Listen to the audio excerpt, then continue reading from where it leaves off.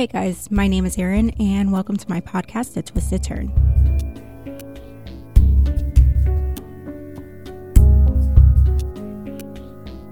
It's actually taken me a lot longer than anticipated to start recording this, just because I did not realize how much you had to do before you started a podcast to start a podcast. But I would like to thank everybody that had helped me, encouraged me, and gave me some really great tips. Appreciate it.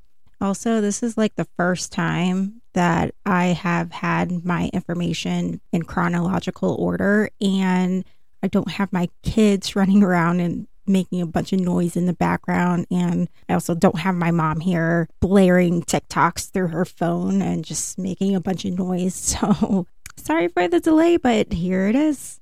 Now, this case is about domestic violence. I just want to throw out there that there is a national domestic violence hotline. If you are experiencing domestic violence or you suspect that somebody is experiencing domestic violence, you can call 1-800-799-7233. Or if you're worried about calling, you can also text START, START, to 88788.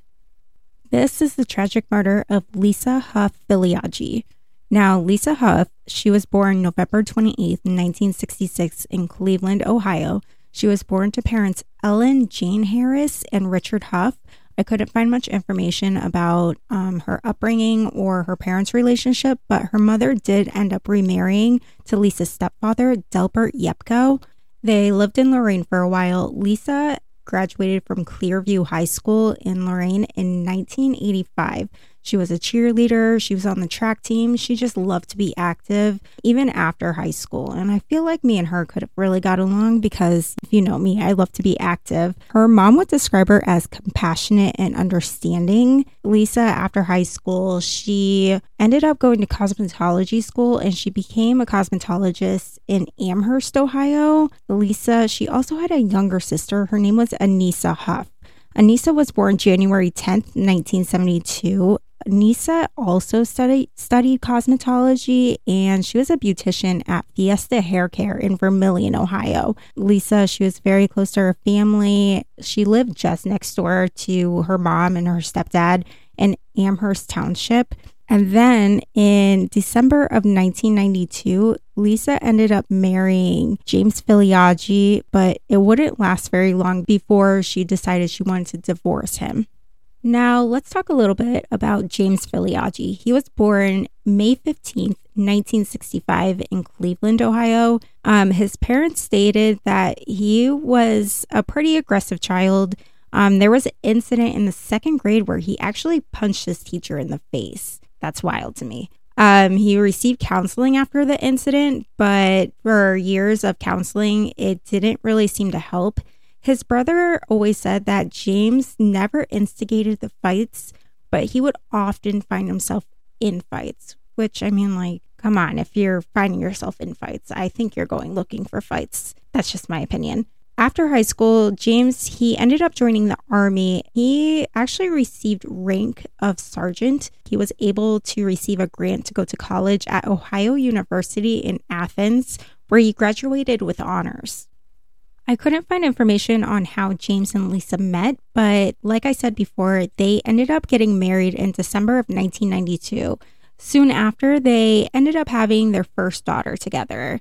So when they got married, James was still in college. So he was living in Athens at the time, and Lisa was living, like I said, next door to her parents in Amherst Township.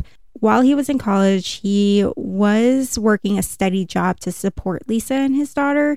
But James started becoming aggressive with Lisa throughout the marriage, and she quickly learned that marrying him was a mistake and that she wanted out as soon as possible.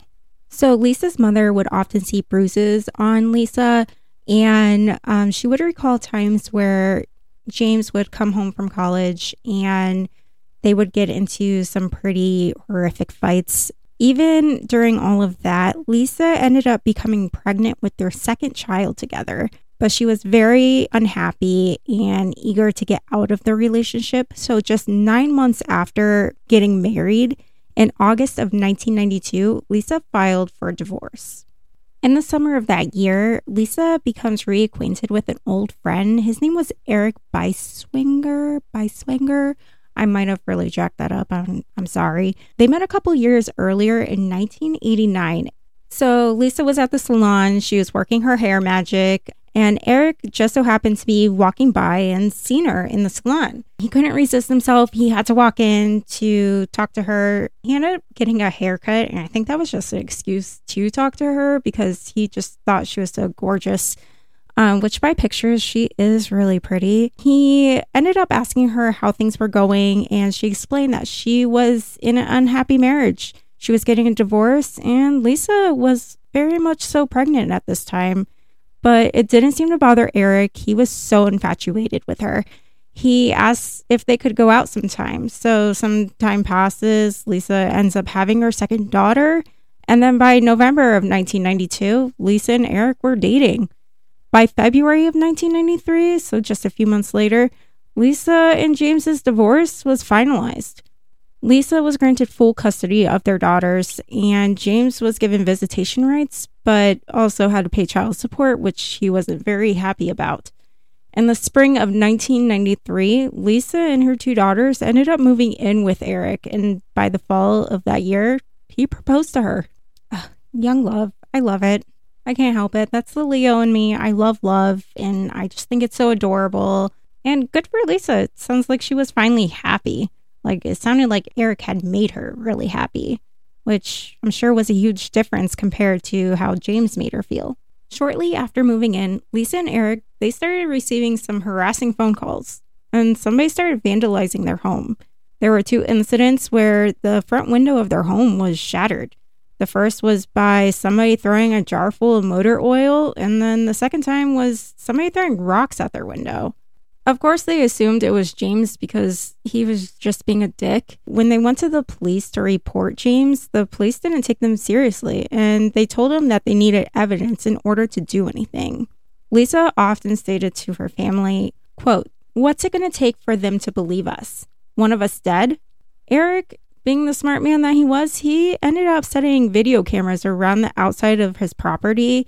He knew that James was responsible for the vandalism, and he was eager to catch him.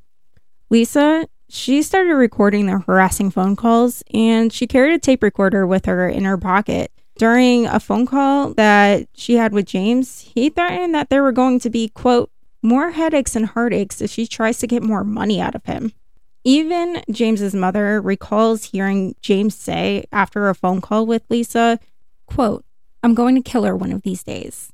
Which, I mean, the context of that can be taken any way, depending on how he said it. But obviously it was so concerning that his own mother brought it up during one of his psych evaluations. So I'm assuming he didn't say it in a way that was like sarcastic.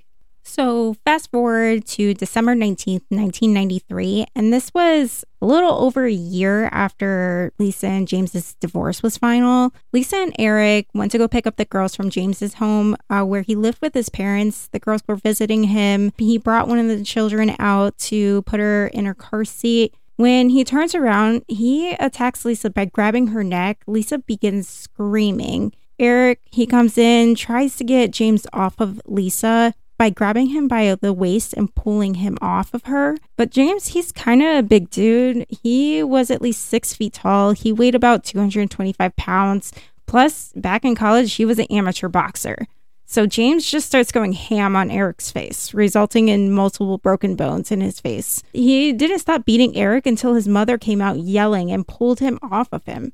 Lisa recorded the entire incident with the tape recorder that she kept in her pocket because, you know, Lisa's a badass. She and Eric, they later pressed charges against James, and he was arrested for felonious assault and domestic violence. But he didn't last long in jail. He was released on bond awaiting trial. So just a month later, January 20th, James, he was finally caught on video camera, the same cameras that Eric set up outside of their home. He was caught throwing a bottle out the window, which was an epic fail. He didn't even break the window like he anticipated because Lisa and Eric, they replaced the window with storm glass. So Lisa and Eric, they took the video to the police and charges were filed against James for attempted vandalism, criminal trespassing, and intimidation of a witness. James was pissed that he was caught being the jackass that he was. I think this was the moment where he decided this was it. He was going to kill his ex-wife.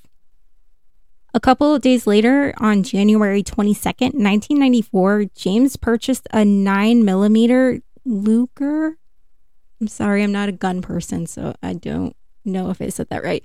A 9mm Luger pistol and ammo, which I thought was a weird flex because he already owned a gun, but apparently they tried to testify in court that James had the intention of going to Lisa's home and just shooting himself in front of her, which I don't think was true just because the way everything played out.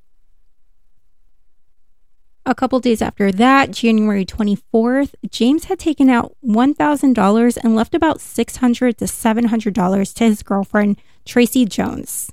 Yes, his girlfriend. They had been dating for a while. Tracy and James, they met while she was a waitress and he was a bouncer at the Warehouse, which was a nightclub on Broad Street in Elyria. They became reacquainted in January of 1993. This was about a month before his divorce was finalized. And this was after Tracy, her son, and her daughter fled from Houston from an abusive boyfriend. She said that they just clicked. She thought she found the right one. Often, James would stay at her house in Elyria. He took her 10-year-old son to wrestling practice twice a week and to wrestling tournaments on the weekends. She claimed that she never saw a brutal side of James. Tracy had once stated, quote, "I feel bad because all the kids are victims too. His kids, my kids. My son wanted him to adopt him, both before the murder and after the murder." She said he didn't care what Jim did. Tracy said that she stood by James's side not because she thought he was innocent, but because she loved him. She said, quote, "A lot of people think I'm bad too. I'm not bad. I haven't done anything wrong. The only thing I'm guilty of is loving him." So after leaving Tracy's house, he drives to Lisa and Eric's house. Now, on this night, I'm not sure where Eric was. I couldn't find any information on where he was, but James, he parked around the corner from the house. He went to the back door where he couldn't be seen because he knew there would be a light at the front door. The way he planned this out, it would later backfire him in court. At approximately 10:45, Lorraine Dispatch receives a call from Lisa saying that James was breaking down the back door. He entered the home and Lisa ran out the front door with the phone still in her hand. She's frantically screaming, quote, "God help me, someone, please help me. He's going to kill me." Meanwhile, their two daughters are in the home asleep. And he just barges in and attempts to viciously attack their mother. That is so fucked up. Lisa, she runs about like 2 doors down to a neighbor. His name was Robert Mutnansky. I'm sorry, I'm terrible with names. I probably really jacked that one up too. But he lets her in. She runs past him to hide and tells him that her ex-husband was chasing after her with a gun. Robert, he shuts the door, he locks it immediately, but soon after, James comes breaking it down like the Kool-Aid man. He just has no chill at this point. He demands to know where Lisa is and forces Robert to help him look for her. James, he starts walking down the hall and he comes to a stop at the linen closet. He saw the door was partially closed, and that's where he finds Lisa. James, he aggressively pulls Lisa out of the closet and throws her across the hall into the bathroom. He then says to Lisa, quote, "This will teach you not to fuck with me." Then 2 shots go off. He ends up shooting her in the shoulder. But Lisa, being the badass that she was, she ends up getting up and running from the bathroom into a nearby bedroom in an attempt to just get away from him, which, I mean, you've just been shot. All you want to do is get away from the person that's shooting you. So then Robert begs James not to shoot her, but James, he tells him to stay quiet and to shut the door. James then enters the room that Lisa fled to, and he repeats, quote, "This will teach you not to fuck with me." He shoots Lisa in the head twice, execution style. James then leaves the scene and police arrive after. I'm not sure how he didn't collide with the police because it was like right after that they showed up, but he ends up just driving away.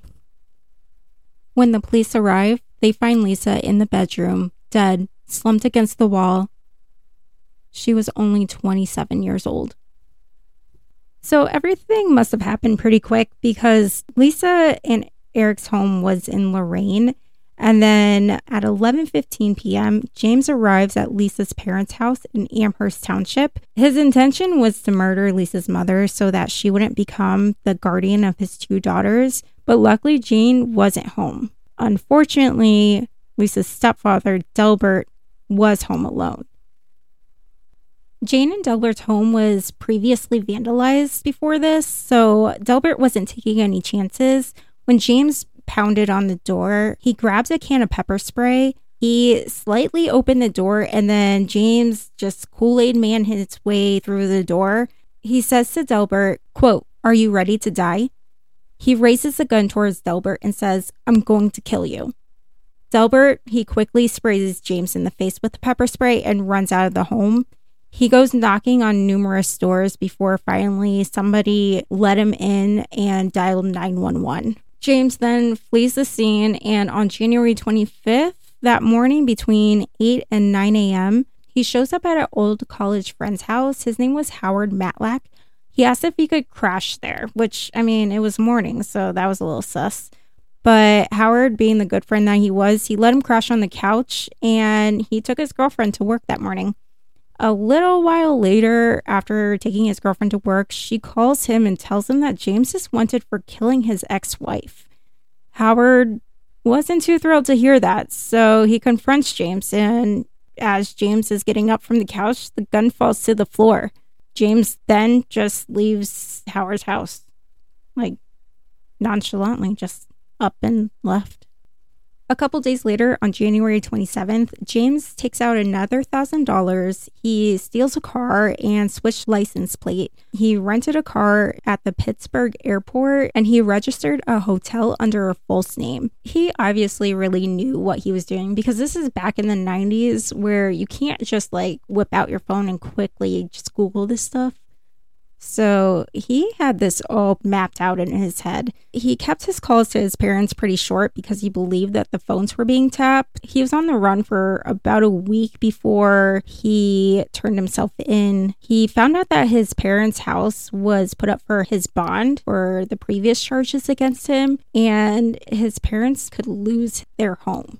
On February 1st, 1994, that's when he turned himself in. Now, as for Lisa and James's daughters, they were put in custody of their aunt, which was Lisa's sister, Anissa Huff.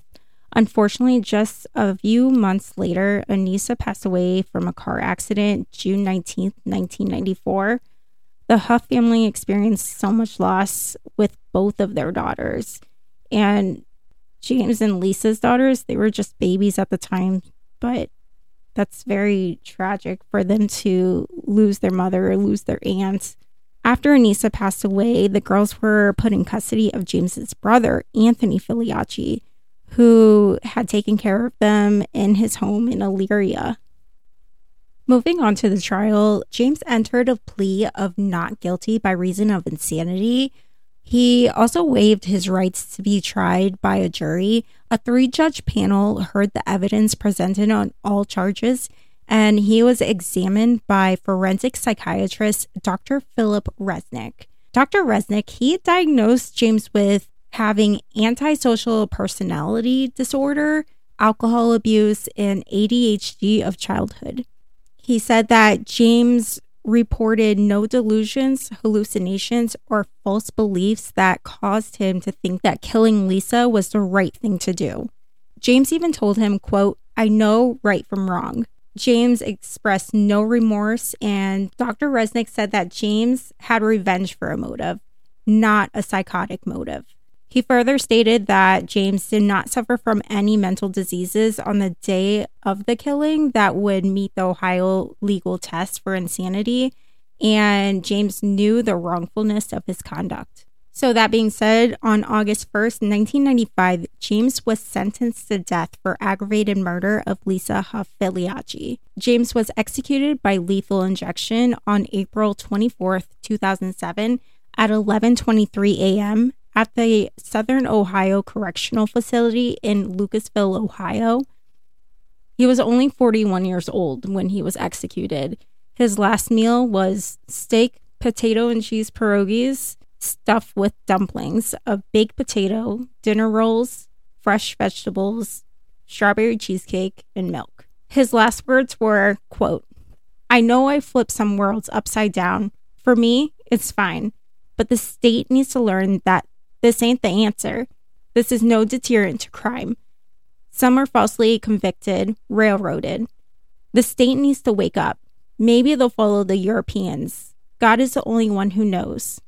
Now, James said this because he didn't think the death penalty was right. So he was pretty much against it, even though before this entire situation, he was for the death penalty. And then, when he gets it, now he's against it. Crazy how that works. Lisa's mother and Lisa's fiance, Eric, they were both there to witness James's execution. Jane, she said, quote, "He was an animal out to get his prey. I realize his death will not bring my daughter back, but he has caused harm and pain to so many other people over the years, both physical and emotional." After watching James die, Jane said, quote, "I wish Lisa would have gone in such a peaceful manner." Lisa was actually buried in her pink wedding dress that she was supposed to wear later that year for her and Eric's wedding day. I just think it's so unfortunate that Lisa was looking forward to her wedding day and raising her daughters, and it was just taken away from her. It was taken away from her by her ex-husband that just couldn't get over her. Crazy how he just needed to have control of her. It's very unfortunate. And it's unfortunate it happens with so many people. But that's all I have about the murder of Lisa Huff Filiaggi. I hope anybody that is experiencing or believes that somebody is experiencing domestic violence will give that hotline a call. Again, the National Domestic Hotline number is 1-800-799-7233. You can also text START, START, to 88788. All right, guys. Thank you so much for listening. I had so much fun doing this podcast and honestly, trying to figure everything out. I had no idea what I was doing when I jumped into this. I was going in cold turkey. Just kind of looked everything up, figured it out, and here I am doing the damn thing. I would like to hear some stories from other people that have experienced some weird situations, some crazy situations, or just would like to shout out, hey, if you want, email me. My email is atwistedturnpodcast@gmail.com. I would love to hear from you guys. And if you have any recommendations on stories you want me to look up and tell, just send me an email, please. Thank you for tuning in and stay away from twisted, crazy exes. I mean, sometimes it's a little hard, but try your best to stay away from the crazy exes. All right. Bye, guys. Stay safe.